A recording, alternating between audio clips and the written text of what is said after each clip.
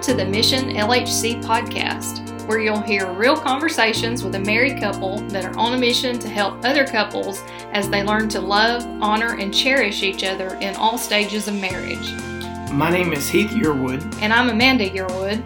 And thanks for joining us as we laugh together and share our story together in hopes that we can be an encouragement to you. Welcome back, everyone, to another episode of the Mission LHC podcast. Today, Heath and I are reminiscing a little bit about this time of year is always special for us. It was right at a quarter of a century ago. We were about to have our first baby. Yeah, it's been a long time, but it doesn't seem like it's been that long. When you start thinking back, we were sitting here just thinking about it. Our son's birthday's in February, and we were just talking about it. And right now, county tournament time's going on, and that's always been a big part of my life. You know, for years I was a coach, administrator, whatever. The county tournament's going on, and I'm doing some broadcasting with that. And it's down at Wallace State. And when we think about our son, we always think about the connection with Wallace State because Amanda was my bookkeeper. And she was always keeping the book and everything at the games. And she was very pregnant at this time. Can you recall that? I was very, very pregnant. I was due the week of the county tournament. And I remember the whole pregnancy just worried about that, thinking about, okay, what's going to happen when I go into labor? And, you know, as a first-time parent, you think it's going to be like the movies. I mean, you think it's going to be your water breaks, it's an emergency, we've got to get to the hospital. And I remember saying to you several times during that pregnancy, what are you going to do if I go into labor during a ball game, during the county tournament? And you know, when you talk about that, you learn a lot of lessons over the years. And that's kind of what we're going to talk about a little bit tonight, about a lot of the lessons we learned with our son. He was the first child, and unfortunately, we didn't have a manual, and we'll talk about that. But I told her the wrong answer, probably, that I would finish the ball game and then I would be at the hospital, because usually labor takes several hours, and I would be able to be there. But time out. You didn't answer that way because you thought it would take several hours. You answered that way because you knew you wanted to be at the ball game. But in my heart, I knew that it would take several hours. But so, not that it's been a quarter of a century, but she still remembers this. So there's a lesson to the husbands that a wife is not quick to forget. That's probably that's the first lesson of today. But when we start talking about, you know, when we got married and everything and we wanted to have a child, we've talked about already, you went through some medical problems, endometriosis, different things, and we were really just didn't know if we'd be able to have children. And you had some family members that kind of experienced some of that same problem and wasn't able to have, so we just didn't know what was in store. But God blessed us. And, you know, we found out we were going to have a baby boy. Mm-hmm. And that's kind of a unique story, how we found out. You know, you go to the doctors, and nowadays you've got all these sonograms and the 4D and all that kind of stuff. Well, we've always talked about our lives being rednecks, and we're just two rednecks doing a podcast. Tell them a little bit about that. So back then, I think you only at the doctor maybe got one sonogram, and still it really wasn't anything like today. I mean, there was no 4D, none of that stuff. It was just the black and white speckles, and you kind of knew what you were looking at, but you kind of really didn't. But we had, we'll just say a friend of a friend who... Because we don't want to get anyone in trouble. Who... Their job, they had sonogram equipment, and it was like a traveling kind of service. And so there were a couple of times we would go over to their house, and she would do a sonogram for us, just kind of off the record. On the kitchen table or the counter? Or on the kitchen counter. So I would lay on the kitchen counter, and she... So you took a pregnancy test and a Taco Bell cup to find out about him, and now we're on a kitchen counter and the sonogram. So, hey, our boy did turn out okay, and we're glad despite the lack of parenting I think that we had. Yeah, it's a miracle in and of itself. Well, you know, and we were blessed. Again, we were kind of ignorant when he was born, and we talk about not understanding anything. We were young ourselves, it seemed like. And we were almost mad when we were in the hospital. There was no manuals. There were no instruction. They would tell you a little bit, but we almost were mad at them when they decided to send us home. It was like, I can't believe you're doing this. You haven't even told us what to do. But I remember thinking they must be so irresponsible to let us go home with a baby. We didn't know what we were doing. How could they possibly do that? Well, of course, this was before the internet, too, so you couldn't just look up what to do. Well, back then, the only way you had it, you could have a book, like you had one that we followed around religiously, like what to expect when you're expecting. When you're expecting. And we would look and say, oh, he looks like this at this time, or he's about the size of this, or whatever. So we would look at those things. And then that kind of goes into the hospital when you were overdue a couple of weeks, and you were in the hospital, and they were going to induce, and you just never could change nothing to be able to end up having the baby. Mm-hmm. And we still didn't really understand the severity of everything and all that. And a lot of times, when you end up, his heart rate dropped. Mm-hmm. And I still remember looking at the machines and looking at the doctors and their reactions, and they flip you over on your knees, and all you could think about at the time was what? Oh, well, all I could think about was, okay, here we are. Now, this is the beginning of, like, having a birthing suite type thing. It was a really nice room in the hospital. Of course, now I'm sure it's nothing compared to what they have now, but we were there. They had induced my labor, and I passed out when they did. I can't remember if it was when they I think it was just with the IV, not the epidural, but I'm not very tough on that kind of stuff. And I didn't really know this at the time because we haven't really had any kind of medical procedures in our marriage or anything. But now that I know, when you try to give blood or anything like that, that was just a preview of what would come. Yeah, it's not a good show. So anyway, when that happened, all the blood rushed from my body to my head, and what we didn't know then and didn't understand was it took away from the baby, and he went into distress. And so before I knew it, they had me flipped over on all fours in the bed. And now remember, I was wearing a hospital gown, and we know what a hospital gown looks like, and all I could think about was that I was rear facing to the door. And I remember you telling me, he covered me up, you were telling me, giving me instructions off of that. But, just a short time later, you do end up having Blake. They have to do a C-section on you. And again, that was a learning experience for me because I'd never seen surgery at all. And I can still remember I was up by your head, and they had a sheet up in front of you blocking your lower half, and they asked me, Dad, do you want to see? And I was like, sure. And I remember looking over the curtain, and they had a C-section going on. Her belly, abdomen was cut open, and they started pulling him out by the head. And I thought I was going to pass out at that moment. And it was a different situation. And then just the scary thing of when they do take the baby out, he's not crying, not anything at the time. So when you would hear him cry, it was a relief that came over you. And I remember, you then getting to see him kind of and everything with that point. But, that's a memory that we have. And then we go home. And we went home just a few days later, and we wanted him in our room all the time. We wanted to see him. And I remember the nurses saying, look, he's okay. Let him stay in the nursery because you're going to need to rest. We didn't really understand that at the time. But we go home, and I remember driving in the car, and you're sitting in the back seat with him in his little car seat. And I remember making eye contact with you through the rearview mirror. And it was almost like, what are we doing? I don't know. It's too late to change our minds. What do we do now? Yeah. And, there was no manual or anything for raising a child. And then now, at the stage that we're at, a quarter of a century in, also spiritually, there was there wasn't guidelines that we knew about. The Bible clearly has guidelines about raising our children up in the way of the Lord.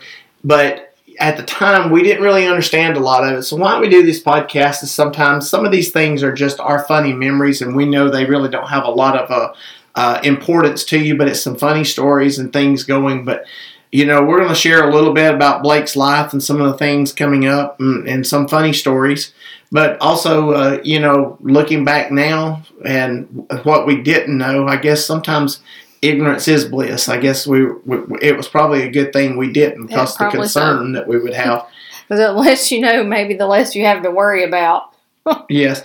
Blake, again, was the first baby on both sides for a long time that had come about. So he, everybody was crazy. I was an only child, and my mom and dad had poured everything into me over the years. So they were kind of just crazy about it, having a grandbaby.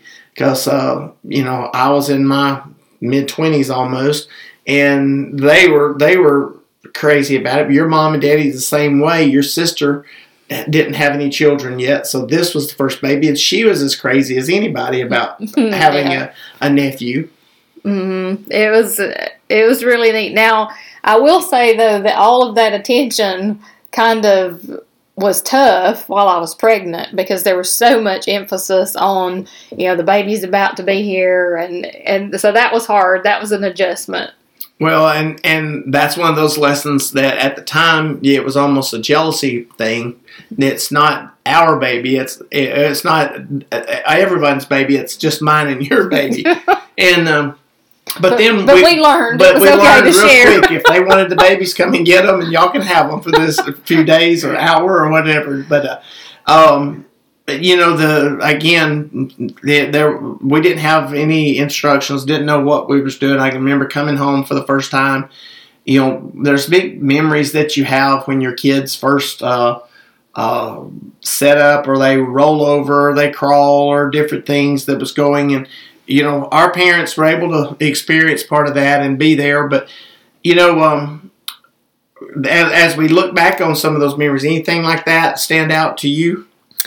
Goodness, there's so many things, which it's kind of hard to separate what things are truly memories and what things are pictures that I've looked at or videos we've taken. But, so much going on. That time just seemed to really fly by, and it's hard to even imagine now, looking back at it, how was that 25 years ago? And, when we talk about not really knowing how, basically what you do, how you raise your children, most of the time you've kind of followed the guidelines that you were raised by. You mimic your parents a whole lot. And, my dad was pretty tough on me growing up, playing sports and different things, and was strict on a lot of things and stuff. My mom was kind of the one that you tried to ask her, permission to do stuff. She was the one that would let you do things more often.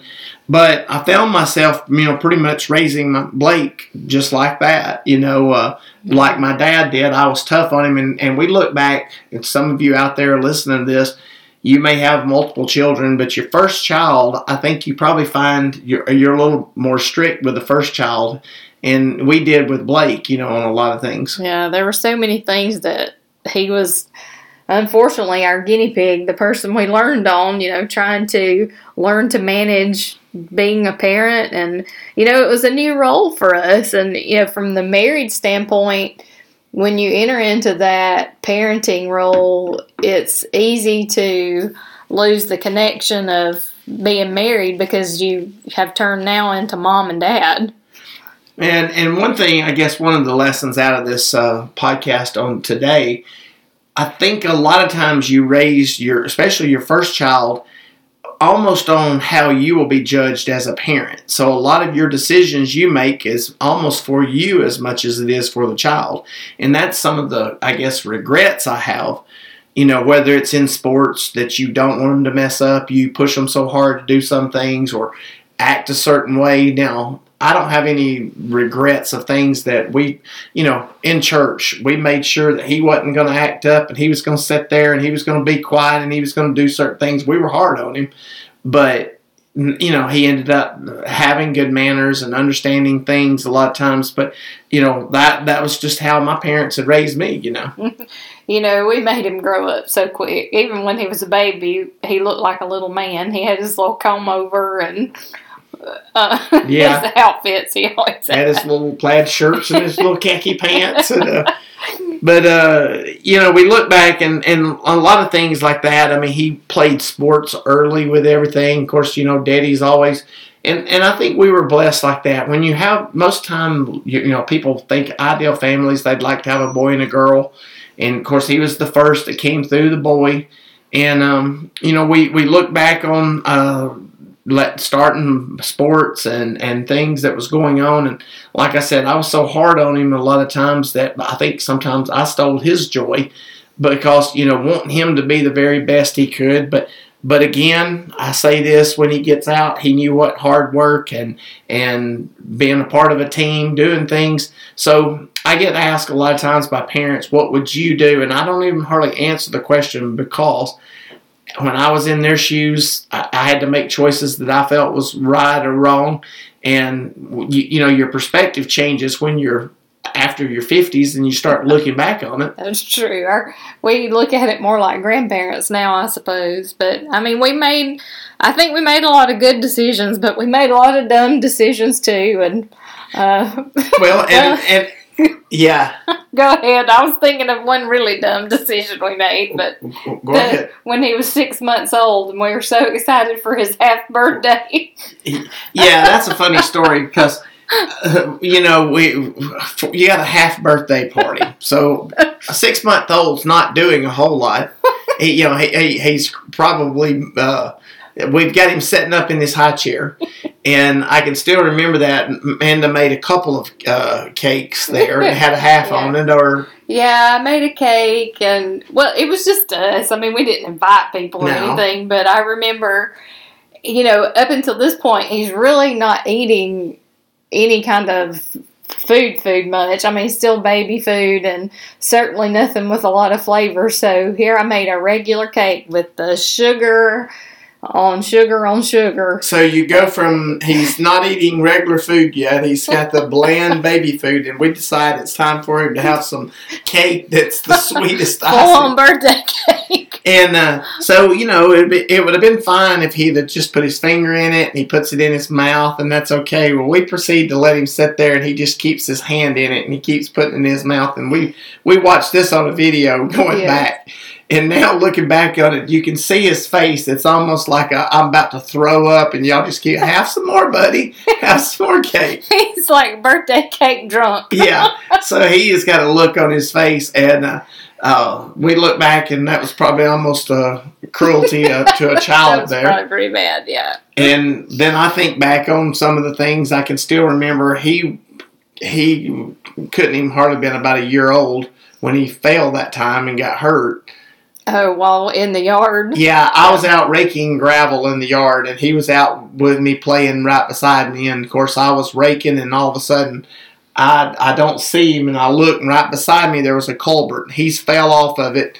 I mean, it was not a big culvert, but he's laying about head first down there, and his feet's hanging up in the air, and I grab him up, and he's got a knot on his forehead. I remember running him back to the house like, I've killed him, Amanda. And we jump in the car real quick. I think we probably both looked pretty rough because we were out working on a day. So we take him to the ER. We just know that he's going to have brain damage or something. Yeah, and I can remember the time we get to town, almost about 10 minutes into our drive, about a 15-minute drive, he's laughing and cutting up, and he's fine, but he's got a big knot on his forehead. Then you go to worrying that they're going to think you're abusing your child if you carry him in. Yeah, and we, both being educators, we knew kind of how that whole system worked. And I remember thinking, they're going to call DHR. They're going to think we're not taking care of him. And, you can't keep them in a bubble. You can't protect them all the time. But, you think that they were still going to get hurt even if you're sitting there watching them. But, sometimes they make decisions that and you can think God probably looks at us the same way. Mm-hmm. The decisions we make sometimes, that was poor choice. But, that was one of the moments to learn a lesson that, you can't. You can try to keep your eye on them, you can try to do, but things are going to happen. And that was kind of hard to accept because you had that guilt as a parent sometimes that they are your responsibility.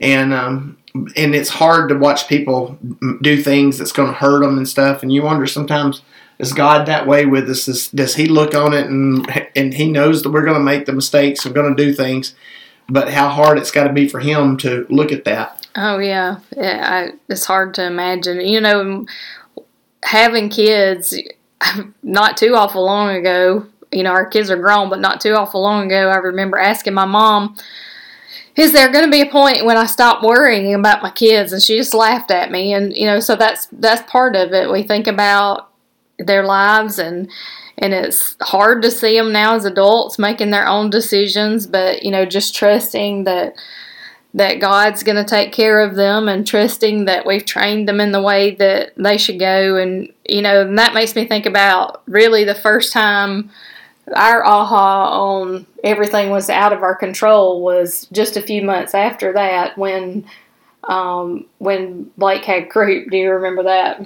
Yeah, and you know, I think God uses us having children sometimes to parallel His life, and helps to teach you a lot of valuable lessons through that. And I remember when having him and everything, and we were praying that we would be able to get pregnant and have a child and all that kind of stuff, but there's different points in it. You know, when you had the baby, you were thinking that's our baby, that everything, and so you're responsible for it, just kind of what I was alluding to.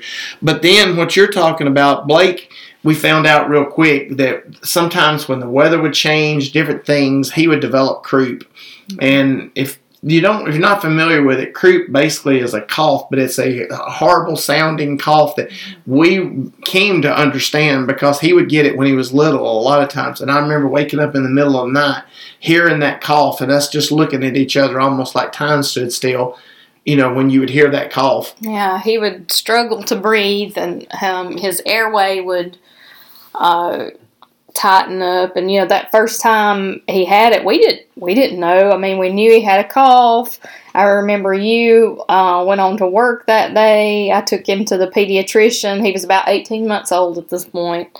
And the pediatrician told me that he was very sick and he needed to be in the hospital.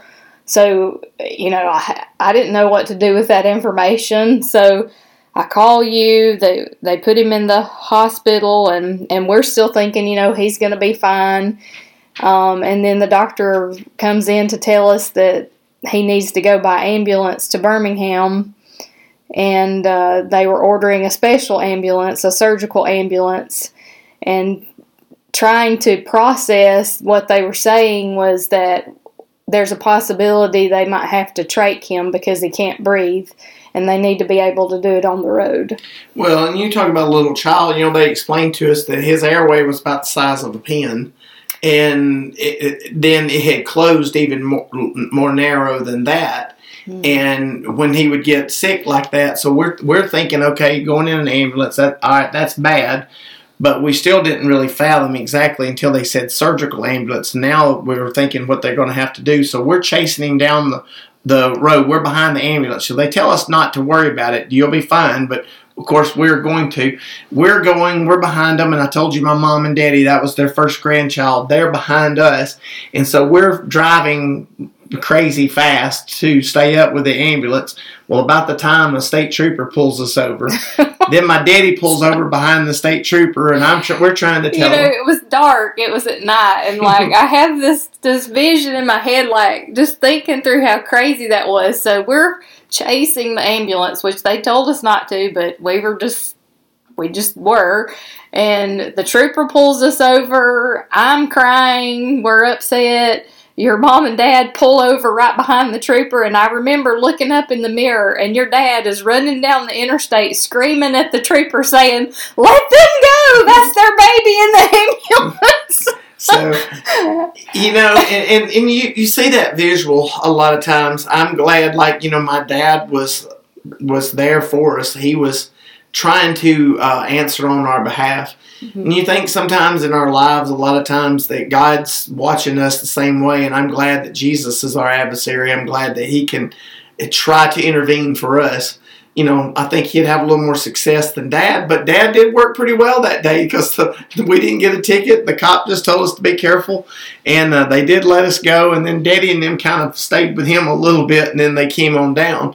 But that was my moment right there as we were following that in a helpless situation. The ambulance had went on and never even slowed down. It kept on. But we were in a helpless situation that our child was now on his own in an ambulance, and all we could do was pray. And that was my first really moment that I look back, an aha moment with our kids, and I realized real quick that he wasn't our child, he was God's child, because I couldn't do anything about it. He was in God's hands, and that was the only thing. And that was a moment that really impacted me a whole lot. It's hard to even think about now. I mean, here we are 25 years later. Blake's a grown man. It's just hard to even think about that moment. I mean, I could close my eyes and be right back there on the side of the road and worrying about him. But, you know, God is good. God's been faithful.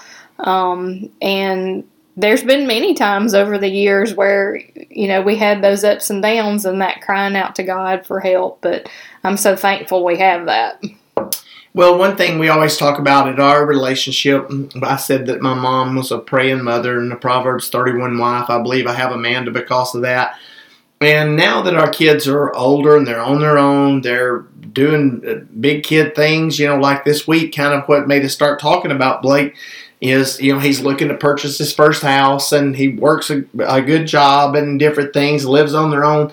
Now they come home to visit. They don't come home any longer. They have their places. Yeah. And it's different. The whole mind shift is different when you're at that point. You're a part of their life, but you're not the major influence in their life any longer. They're on their own. And so, you know, I told this before that John Kroll talks about a devotion that, you know, they have a suitcase and your job as a parent is to pack the things in the suitcase that they're going to need for that trip. But it doesn't still change. Even though they're older, you still worry about them just like God worries about us. And, you know, one thing that we've tried to do a lot, we probably didn't do as good a job. And I encourage you, if you've got children and they're growing up, make sure that you keep going to God in prayer for those decisions and friends and everything around them. We've committed that we do try to pray for our children daily. And, you know, I think it's valuable that we do so because I think God provided for us because of prayers for you from your family and prayers for me. But I can't influence their life a whole lot, but I know someone that can. That's true. That's true. Well, I was thinking as you were talking about the county tournament. So, you know, I was due the county tournament week. But as you know, it was much later before I had Blake. So it was about this time, 25 years ago, that you saw me out the window. Do you remember what I was doing? Yeah, Amanda was almost in that crazy woman role that she was ready to have a baby. She was overdue, and she was hitting panic mode about it. And I just couldn't be pregnant anymore. She would cry. She was emotional. Hormones were going crazy. I look out my window, and Amanda was pretty big at the time. You know, one of those that when they start swelling, her feet would swell. I was pregnant from the tip of my toes to my forehead. You would have corded, like when you take your socks off, you would have like where it had corded you or your feet. Well, I look out my window and Amanda's jogging. We live out in the country down, like we have a little gravel road that's kind of off our driveway. And I look and Amanda's jogging, trying to go in because she'd been for the record, I don't even jog when I'm not pregnant. No. So that tells you she was ready to have the baby and it didn't affect him either. So I think about that. And then, but you were starting to have nightmares even when we talk about the county tournament. It's at Wallace. She had a dream that was a recurring dream there. If you know Wallace a little bit, it's kind of a sunken floor. The bleachers or the arena is up above. So everybody there, the focal point's the court. Amanda was the bookkeeper that sits right down in front of everybody. So tell a little bit about your dream. Yeah, so there's not a year that goes by at the county tournament that I don't think about this time in our life. But during the pregnancy, I had this reoccurring nightmare that I was sitting at the table, keeping the book for you, you're coaching, my water breaks and goes everywhere, and the players start slip sliding and fall down, and I suppose it makes us lose the game. I don't know, but it was just funny how your mind plays tricks on you. So do you think that she was distraught at this time? She's running, she's having these nightmares, these dreams. But I am glad that God saw us through that. We were blessed to have a healthy baby boy. And again, we've talked today a little bit about some of the lessons and things that we went through in his life. There's a million stories that we could tell, and I'm sure we could go across different ones. You know, a lot of things I look back on, there's some regrets that I could have been better parent. But, you know, I am thankful that God saw us through everything, saw him through everything. And we look forward to a future, and we just pray daily that God will put people in his life that's going to make him a better person and bring him closer to God with everything. And I just encourage you as parents, when we feel like we can't do anything for them, we can pray. That's right. So, yeah, we just encourage y'all, whether you have kids yet or not, or you're planning to have kids, take that time and pray for their futures. Ask God to enter in that life and open doors and close doors that should be closed. Well, in Psalms 127:3 said, "Children are a gift from the Lord, and they are a reward from him." And he has been a gift and been a blessing, and we appreciate him and the man that he is.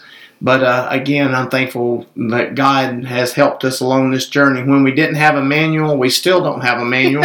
It's just different. We're still winging it. We're still winging it, and there's still different stories that come about each year. But I do know a person that has written the story, and so that's our hope and our faith that goes with him. So I appreciate it, guys, and we've really enjoyed it. And we do have some other guests we finally have lined up. We haven't been able to have many of these podcasts lately. Life's been crazy and trying to, get by school and COVID and everything else that's going on. So hopefully we can get back on a regular routine, and look forward to some great guests coming up.